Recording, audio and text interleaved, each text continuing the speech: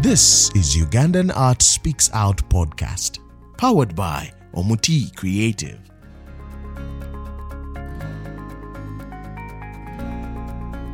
Bum bum bum batimba, bum bum bum batimba, bum bum bum batimba, golina mana bombo, jaka idie bombo, okuba kobera bombo, echika change bombo, echa papa bombo, mwise bukose bombo, echa mama bombo. We say Ngobi bongo, bom bom bom batimbo, bom bom bom batimbo, bom bom bom batimbo, bom bom bom batimbo.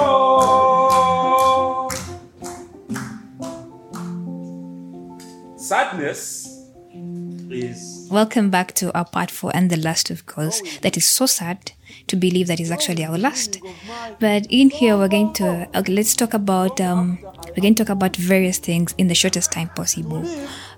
Starting with the Uganda Theatre Festival and the Media Council, how there's some sort of censorship that is happening there that you'd need to explore more so that we get to know what is happening here. We need to know what's happening in our country, in our theatre industry, in our art industry. We were having a technical rehearsal at the Uganda National Theatre. That is last year. For the last festival. It's called the Kampala International Theatre Festival. We were the opening act. The only Ugandan full performance set. So it was a big thing for us. We had to prepare well. And so we were having the first technical rehearsal. I think it went well. And then on day 2, we turned up, and that's when we are told that the festival might not take place. Because for one reason or the other, we had to get permission. We had to get copyright certificates from the Uganda Media Council. And that never used to happen in the past, but they were calling for it that day. Yes, like all of a sudden, why did it come out from that moment? I cannot classify this as certain information, but rumor has it that after our first technical rehearsal, some of the staff at the National Theatre were quote afraid for their careers, that they decided to raise the flag. And so I think there were even some recordings that were made and they were able to make a case that there is an international festival taking place and the government has not approved it. But this was the 9th edition of it taking place. So why is it that all of a sudden the 9th edition was what was not known, approved by the government? Was not the one that was problematic. But the problem was, the other challenge we had was the name of my director, Kalundi Serumaga. He has an official ban on his head not to appear in Ugandan media, and he was our director. So there was that interest in the matter as well. A lot transpired during that time. And like I said, for me, there's a lot of fear we have as Ugandan artists. I heard of meetings that were called, that were calling for the cancellation of our play so that the festival can go on, which is sad but understandable as well. It's absurd, actually. And these were fellow artists, fellow people I actually call colleagues, who I thought, we would stand by art, despite our differences. We stand by the thing called art. We defend each other, and then eventually we got the copyright certificates when all the plays had been classified. And they also said they sent 4 government agents to watch the play. To attend the play, to make sure that nothing in the script that was submitted was going to be changed. But then it was also interesting for me because as a team, we were not scared. For some, like I remember our producer calling me and telling him, well, if the government wants the script, give them the script. Let them read it and then they tell us what they think about it. Because there's nothing like a lie in there. It's art, it's poetry, and let them read it. Let them see. Let them tell us what exactly is wrong with it. What they think we should take out or add. Right. Let them point it out. And that's what happened. They approved the script. Now I have a copyright certificate for the play. The National Theatre wants to host it again. And so sometimes this fear for censorship is actually inbred. I think some of it, for me, I would say. And it also rubs off on our readers now. We start classifying as some artists as, they start isolating. And we feel the isolation. Now there are some literature events I cannot be invited to as a speaker. Basically because I worked with Kalundi Serumaga. There are some literature events that again, I cannot be invited to, because I recite political poetry, because the funder is one of the metaphors in the poem, and I'm asking them to be critical. Yeah, so the censorship is real. The fear of it is real, but then also we need to know the law. We need to be strong and confident in the law. And in ourselves too. Yeah, if not in ourselves, at least don't have confidence in yourself. That's okay. But have confidence in the law. Have confidence in the law.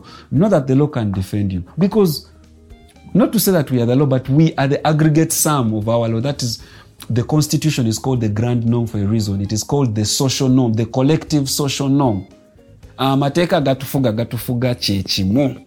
So if I know creative writing is my job, I know it is my economic activity, it is my freedom of expression, I have not abused anyone, I am being critical about my society.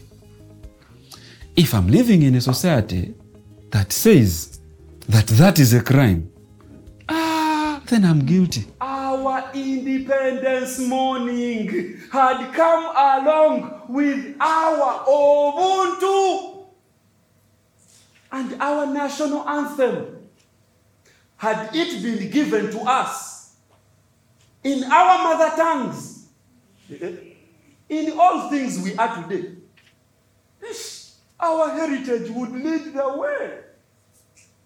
Our banana juice of I met a thief would be in its own world, inspiring the democracy of love, and not the hidden meaning of the poison of power drunk by elders in military wear, feeling important whenever violence erupts.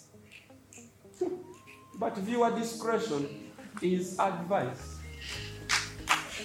It is absurd that we are going through the things that we're going, but it's also a lesson to us, to all of us, to everyone, to all the creative, the performing artists. So let's talk about the poets that are confined to the bedrooms. Their work is confined to their cupboards, the dark cupboards. They do not want to bring it out, yet they have good work. So what should we do? What should happen to them? What should be done with them? What should they do? They need to be helped, I suppose, because there could be many of them. There are many. This country, we have many crises. We have a crisis in confidence. We have a crisis in mentorship, especially in the creative arts spaces, So if you're out there and you like poetry and you're looking for a space to share your passion, you're looking for someone to help you learn how to publish, learn how to perform, reach out to us through Kitara Nation. On our social media pages, Facebook, Twitter, Instagram, it's all Kitara Nation. Send us a message. We are going to be meeting at the National Theatre every Wednesday, just to meet as friends, to share our poems and listen to each other and give each other feedback. I think when that will start is going to be announced on your social pages. Yeah, we shall let them know when that starts. Yeah. So do you have any last words for the people that listen to you, for your audience, for your fellow poets, for Ugandans? I'm not going to die. I'm not giving last words. So But how should your work affect them? How do you expect your work to affect the people?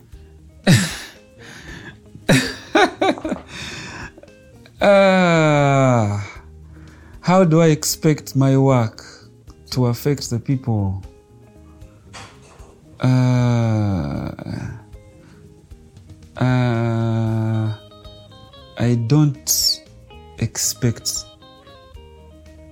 I don't expect people to react in any way. I don't because I've done my part. I have expressed myself. I have done my job. What is left is for society now to do its job.